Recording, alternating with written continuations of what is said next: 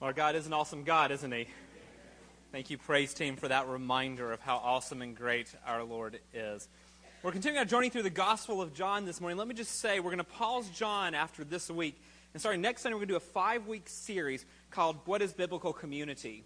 Over this, I guess, about 10 months or so of being your pastor, I've been talking to you guys about your kind of assessment of the health and life of the church. I keep hearing people, we long for deeper community. We long for more shared life. And so before we just hand you some program and say, go sign up for a life group or something, we want a chance to study the Word of God together. And what does the Word of God say about what it means to share life in community? Because community is not just a Sunday school class or a life group. It's not just a program of the church. It's a whole approach and attitudes towards how we understand God and who He's made us to be and how we're to relate to one another. So starting next Sunday, we're going to do 5 weeks on what is biblical community. And towards the end of that series, we'll have a chance for all of you to get in the homes of some of our key leaders in the church to talk back to us about how the Lord is speaking to you through the Word of God and what that looks like for us as a church going forward. So we appreciate your prayers as we start moving into that. And then when those 5 weeks are done, we'll jump right back into John with John chapter 11. But this is our 31st sermon in the Gospel of John. And we are coming to the end of John chapter 10 today. And I'll be finishing that up, Lord willing, this morning. Well, as we look at John chapter 10, if you want to go ahead and be turning there, we'll be picking up in verse 16. But I want to ask you this question as we start. And that is, what is it in life that makes you feel most loved and most encouraged? What is it in life that makes you feel the most loved and the most encouraged? Well, there's a lot of possibilities of what you could give for that answer. But I would contend at the core of a lot of those answers was what makes us feel loved and encouraged is when we're being pursued by someone else.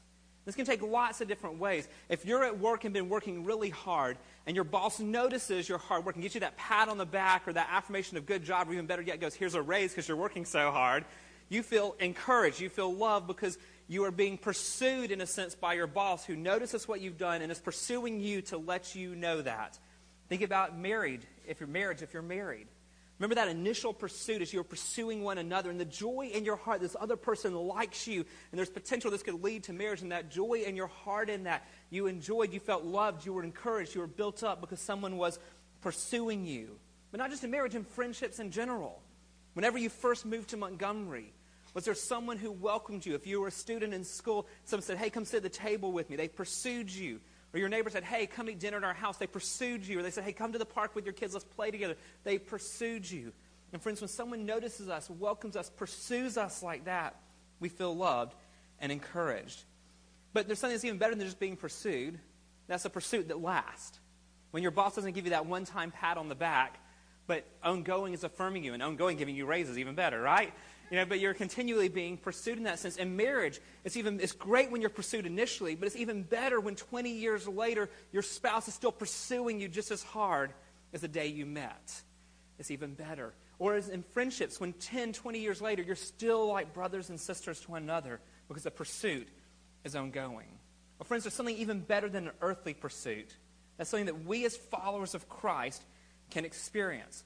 For those people who believe, and as we've seen through the Gospel of John, belief is not just intellectual. We've seen week after week through these last 31 weeks that belief is being made a child of God, that belief is receiving grace upon grace, that belief is receiving a radical transformation from above. It's being satisfied in Jesus. It's taking Jesus into our inmost being. It's desiring to obey God. It's staying in God's Word. It's loving God's glory. Basically, it's our life is different. If we really believe, our life is different. For those of us who have believed, friends, there's something much better than an earthly pursuit.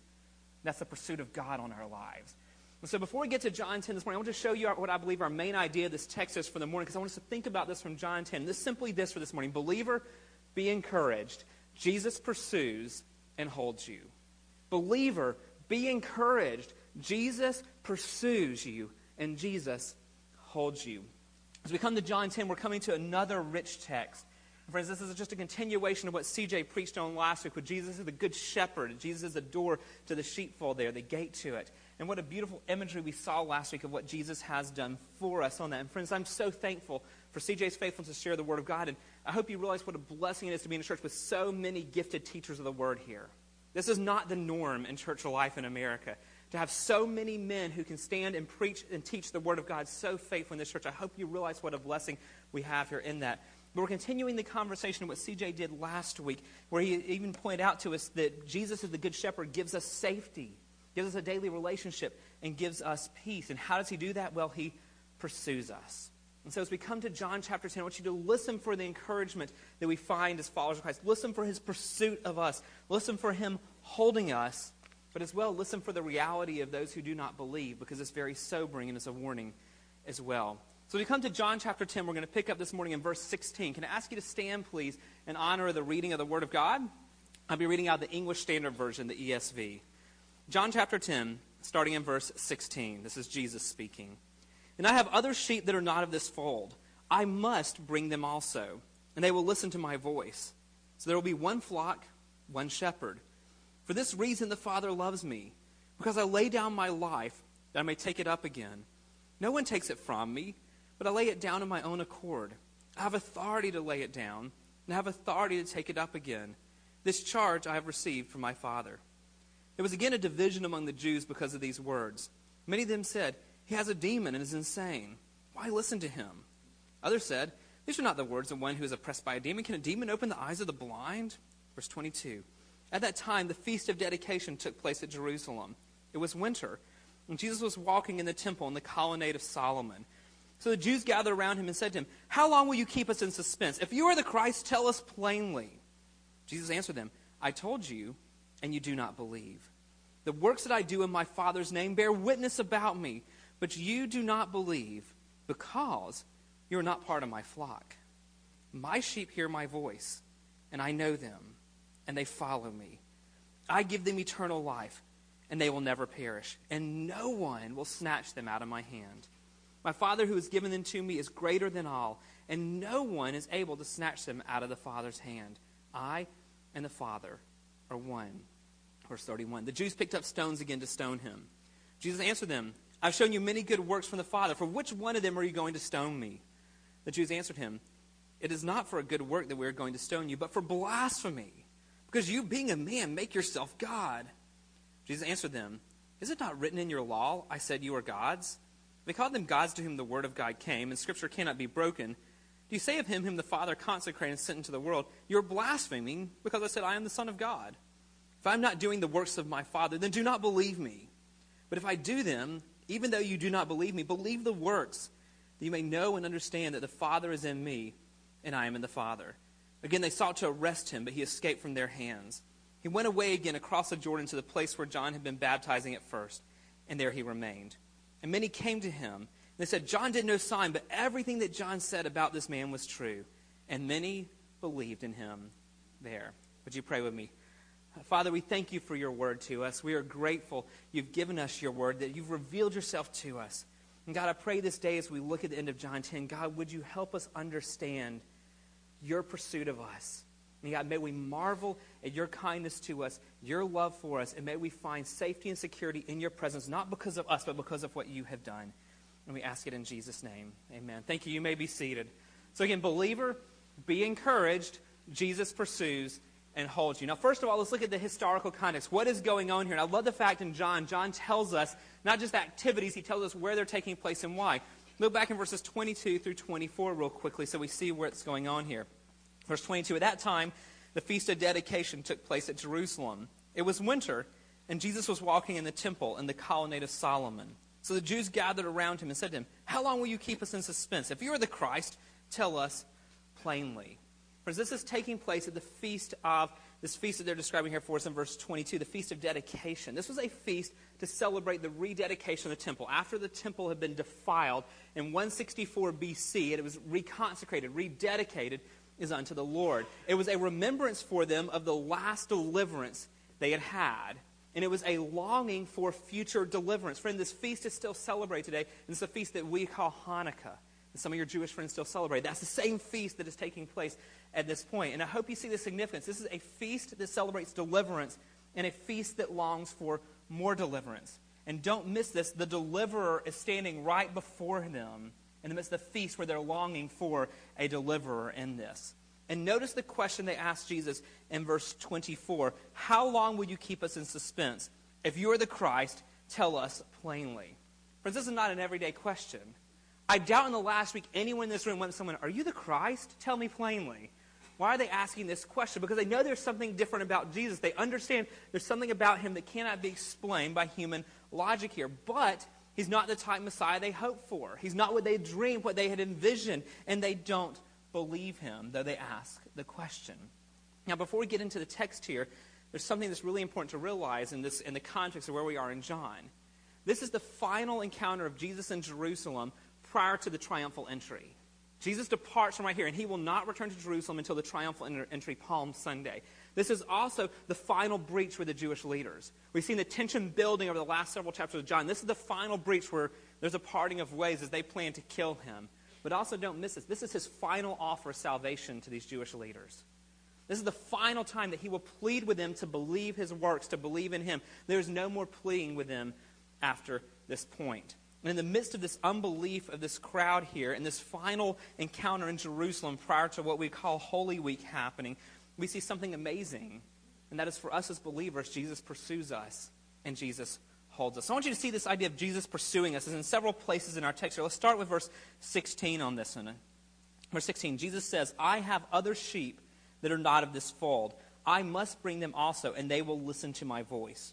So there'll be one flock and one shepherd. As CJ showed us last week, sheep is an imagery for followers. And notice the wording here on this. He doesn't say, I hope that there'll be other sheep who follow me one day. There's no longing hope here. There is a certainty in this, not of, well, maybe one day people from other groups will follow me as well. Jesus says very plainly in verse 16, I have other sheep that are not of this fold. Notice he says, I have. This is present tense. From people who have yet to believe, he already calls his own. He already claims possession of them. People who have not even been born, he's saying, I have them. They belong to me. And what does he say about what he's going to do with these that belong to him? Also in verse 16, I must bring them also. I must bring them. This is a divine necessity. Again, it's not hope. Jesus is not sitting here as some passive individual going, I hope some people around the world believe my message and come to me one day. He's saying, I already own these sheep, though they don't even know me yet. They may not even be born yet, but I already own them. They are mine, and I must of divine necessity bring them to myself. This is essential to God's plans for him, and there's certainty in what's going to happen, how the sheep will respond. At the end of verse 16, he says, I must bring them also, and they will listen to my voice. Why are they going to listen to his voice? Because he has pursued them. He is pursuing them in this. They don't know it yet, but he's pursuing them. Many of them are not even born yet, but he is already pursuing them in this. And that includes those who are not of the Jewish background, of the other fold, the sheep of the other fold. This is CJ alluded to last week. This includes the Gentiles. That would be us as well. And we better be very thankful he had sheep of the other fold, or we would all be in trouble today.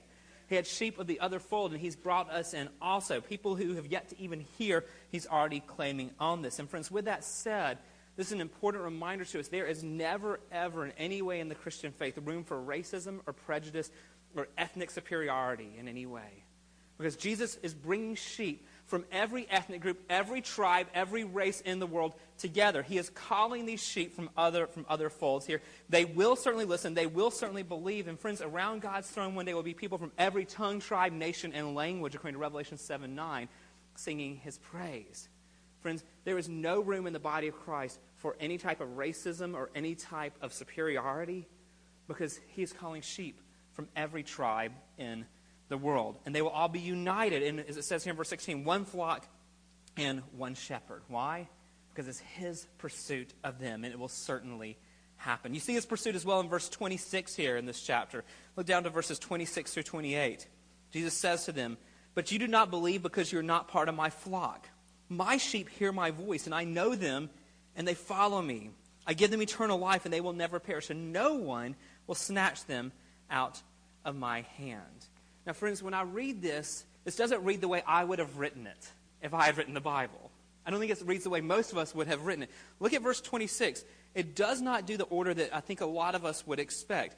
He does not say, you are not of my flock, you are not my sheep, because you do not believe. I think that's what we would kind of expect to say, but rather it's the exact opposite. You do not believe. Why? Because you are not of my flock. Friends, this is a reminder to us that belief in Jesus is not natural for anyone. Those of us who name the name of Christ, we can't pat ourselves on the back and think, man, I am so smart, I figured out who this Jesus is. We can't give ourselves credit and look upon the lost around us going, man, those poor people, if they only had the knowledge I had on the inside. No. Friends, following Jesus is not natural for anyone. It is God's grace in pursuit of us. It is a work of God's grace that we believe in this. Again, verse 26, you do not believe because you're not part of my flock. Again, verse 27 is not the way we would probably write it either. He says, my sheep hear my voice, and I know them, and they follow me. We would expect the other. We expect they follow me, therefore I know them. But it is instead, I know them, and then they follow me on this. And friends, this idea of Jesus knowing his flock, and this applies to those sheep of the fold he has not yet brought in that he will bring in. That is you and me. It is already in his view when he says these words of this. And friends, lest we think this is mistaken or some John didn't get it right on this, we see this idea of God pursuing us, not us pursuing God, God pursuing us throughout all of Scripture. You see in Ephesians 1:4 where it tells us that he chose us in him before the foundation of the world. We see it in the book of Revelation, chapter 13, verse 8, where it talks about the names being written in the Lamb's book of life again before the foundation of the world. Friends, Jesus is already pursuing his sheep before he even makes the world on that. And friends, let that encourage us. If you are in Christ, before you were born, Jesus was already pursuing you. Before he went to the cross, he already had you in view, and he was pursuing you. Before he even spoke the universe into being, he was already pursuing you, because he had you in mind to pursue you before the foundation of the world. My friends, Jesus' pursuit of us is not just a past tense experience when we came to faith in Christ. It's a present reality for us. It's not Jesus pursued us. It is Jesus pursues us. Present tense. Look back at verses 27 and 28. And notice what it does not read. It does not read, my sheep heard my voice, and I knew them, and they followed me. Because when we talk about following Christ, so oftentimes when we share our testimony, we talk about what happened in the past, and we stopped. But friends, this is a present tense experience of eternal life that has come now. Verse 27, my sheep currently are hearing and keep on hearing my voice. I know them and they follow and they keep on following me.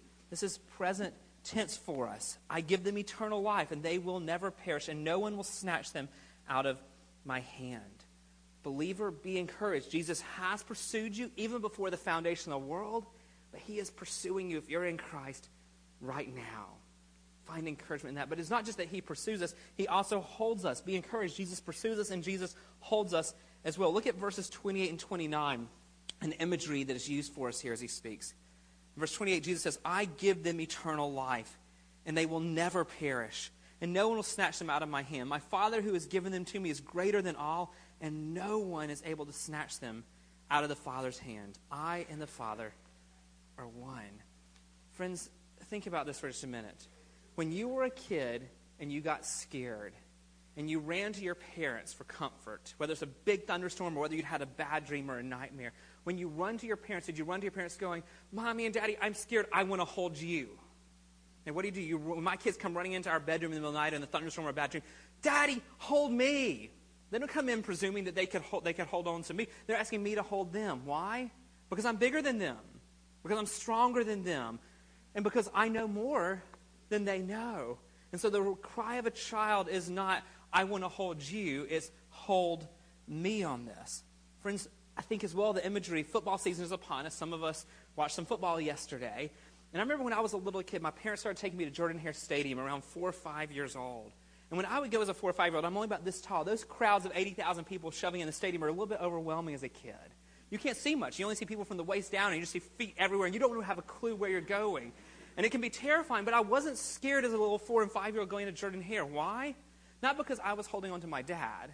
If that was my hope, friends, I would get bumped aside by the next drunk fan trying to get in the stadium behind me. There'd be no hope of that. But why? My dad's hand that is much bigger than my hand had a death grip on my arm, and I knew I wasn't going anywhere. No one could get me out of his hand. He had a strong grip on me. But more than that, my father, who was taller than me, could see over the crowd, and he knew where we were going. And I could trust him on that. Friends, if we get that as a child-to-parent relationship, why then do we miss that with God? Why are we trying to hang on to God when he is much bigger than us, much stronger than us, and he is the one who sees not just what's around us now, but he sees everything past, present, and future and knows where we're going. And he's saying, I am holding you, friends. Yet somehow we want to give ourselves credit in our pride and act like we're the ones holding on to God. Friends, it's not that. It's God is holding on to us. Again, listen to the imagery of verses 28 and 29. I give them eternal life, and they will never perish, and no one will snatch them out of my hand. My Father who has given them to me is greater than all, and no one is able to snatch them out of the Father's hand. He says no one will snatch. This is certainty. There's no question. It's not like God's in heaven going, man, I hope that person's going to be okay till the end. This is certainty. No one will snatch. But it's not just a certainty no one will. It's not even a possibility.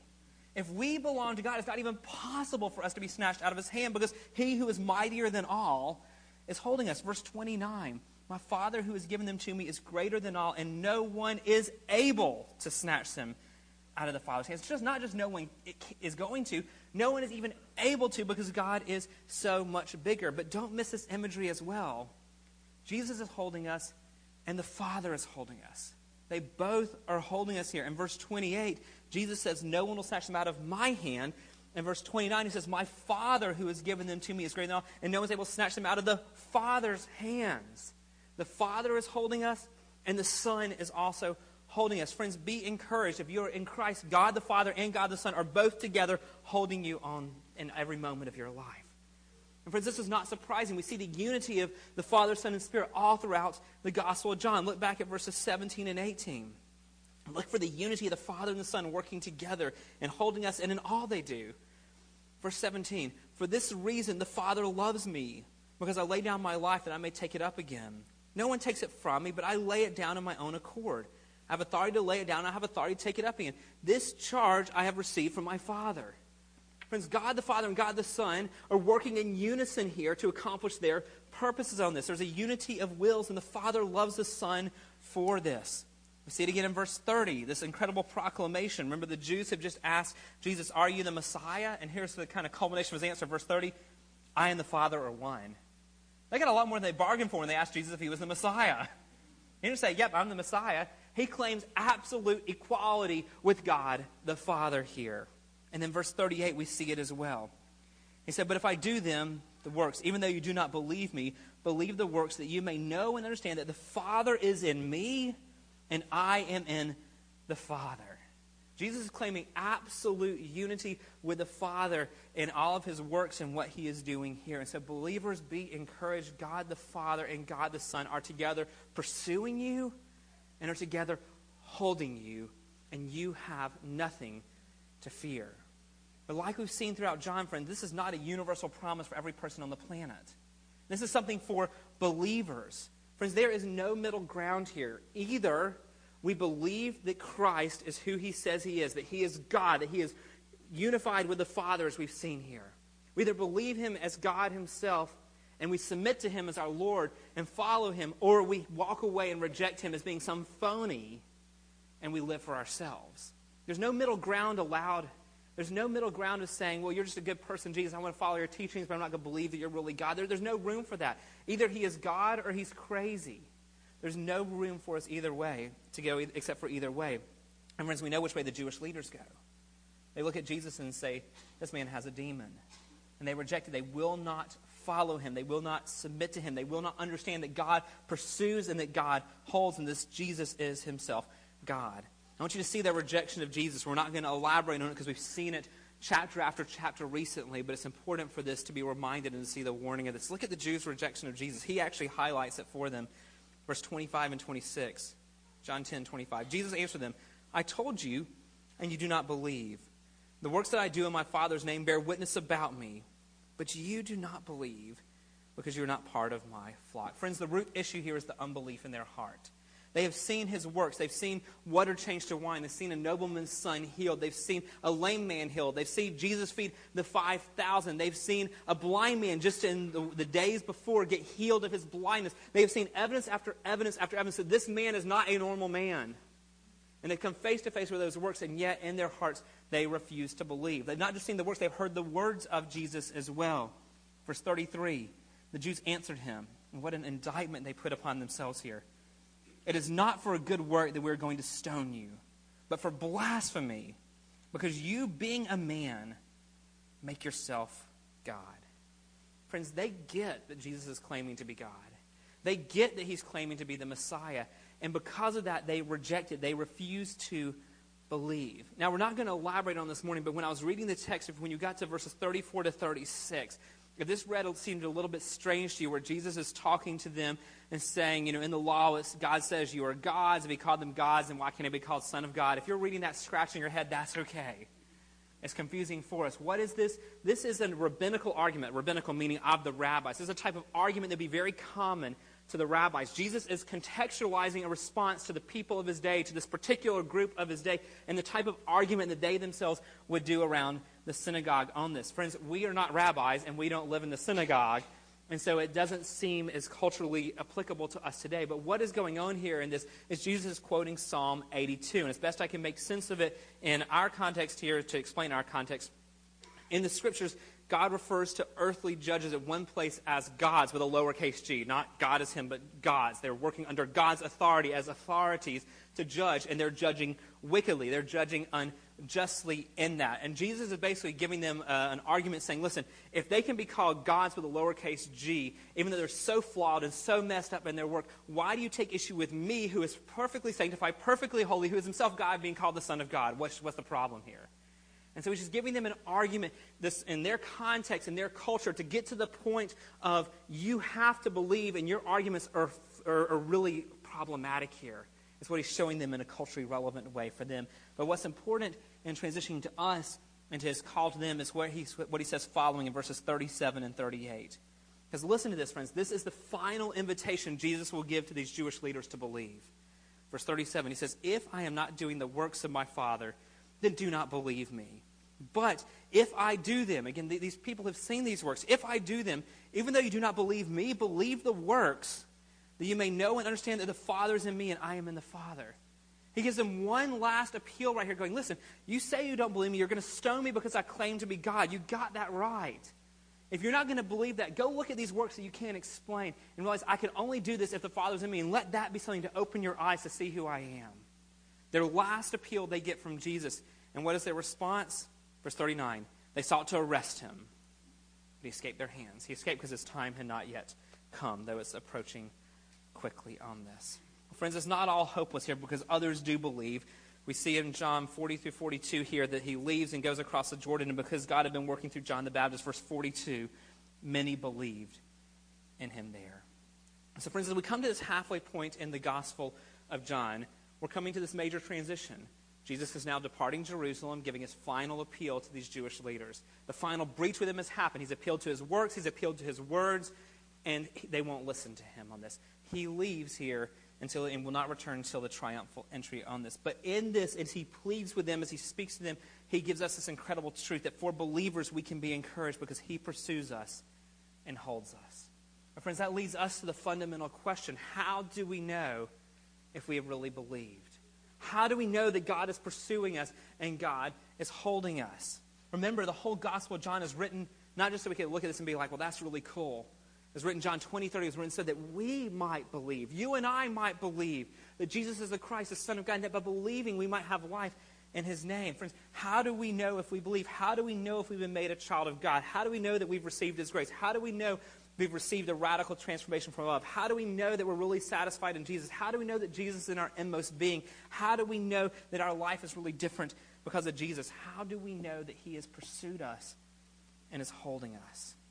Well, I want to read you a quote from one of my favorite authors because I can't say it any better than this. I want you to hear what he says of this. He says, do not look inside yourself and ask, am I a sheep? Am I a sheep? Turn your eyes and your ears to Jesus. And when he speaks, if you are drawn to listen and to follow, you are a sheep. I'll read that again for us. Do not look inside yourself and ask, am I a sheep? Am I a sheep? Turn your eyes and your ears to Jesus. And when he speaks, if you are drawn to listen and to follow, you are a sheep. He goes on. This is the evidence that you are born of God, that you listen eagerly to his words and follow. Okay, listen to that again. This is the evidence that you are born of God, that you listen eagerly to his words and follow. Jesus said in John 8:47, he who is of God hears the words of God. For this reason you do not hear them, because you are not of God. Only those who are born of God hear his words and believe and follow. Do not look for signs of ecstasy or for outward changes of circumstance. Look to Jesus. And if you are drawn to listen and obey, you are born of God and are a sheep of Christ. hear that? If you are drawn to listen to obey the words of Christ, you know you are a sheep of Christ. It doesn't say you know you're a sheep if you've walked down an aisle, shaken a pastor's hand, prayed a particular prayer, given to the church, been through a class. No. When you hear the words of Jesus, are they like life to you? Are you drawn to them? Do you hear them? Do you want to follow them? Is there a desire in your heart to want to follow them? Friends, if we hear the words of Jesus, and we hear them when we study the Word of God, when the Word of God is being taught to you, when you're reading the Word of God on your own, friends, if there is no recognition of the words of Jesus in life in your life, and if there is no hunger for them and no desire that comes to obey them, friends, we are not of His sheep. We need to cry out to Him. Our hope is not in all the external stuff we do. Is, are we responding to His voice? My friends, when we hear His word, the sheep recognize His voice. And we know He's our good shepherd. And we know He's holding us. And we respond to it. There's a desire, not that we're perfect, but there's a desire in our heart to want to follow it. Friends, that's a pretty good indication. We know the good shepherd. And we're His sheep. With that in view, I want to read us verses 28 and 29. I want you to listen to this one last time before we come to close. Jesus says, I give them eternal life, and they will never perish, and no one will snatch them out of my hand.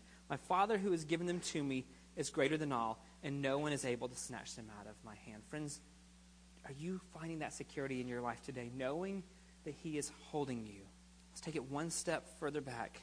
Verse 27, my sheep hear my voice, and I know them, and they follow me. My sheep hear my voice, and I know them, and they follow me. Friends, is that true of your life? Is that true of my life?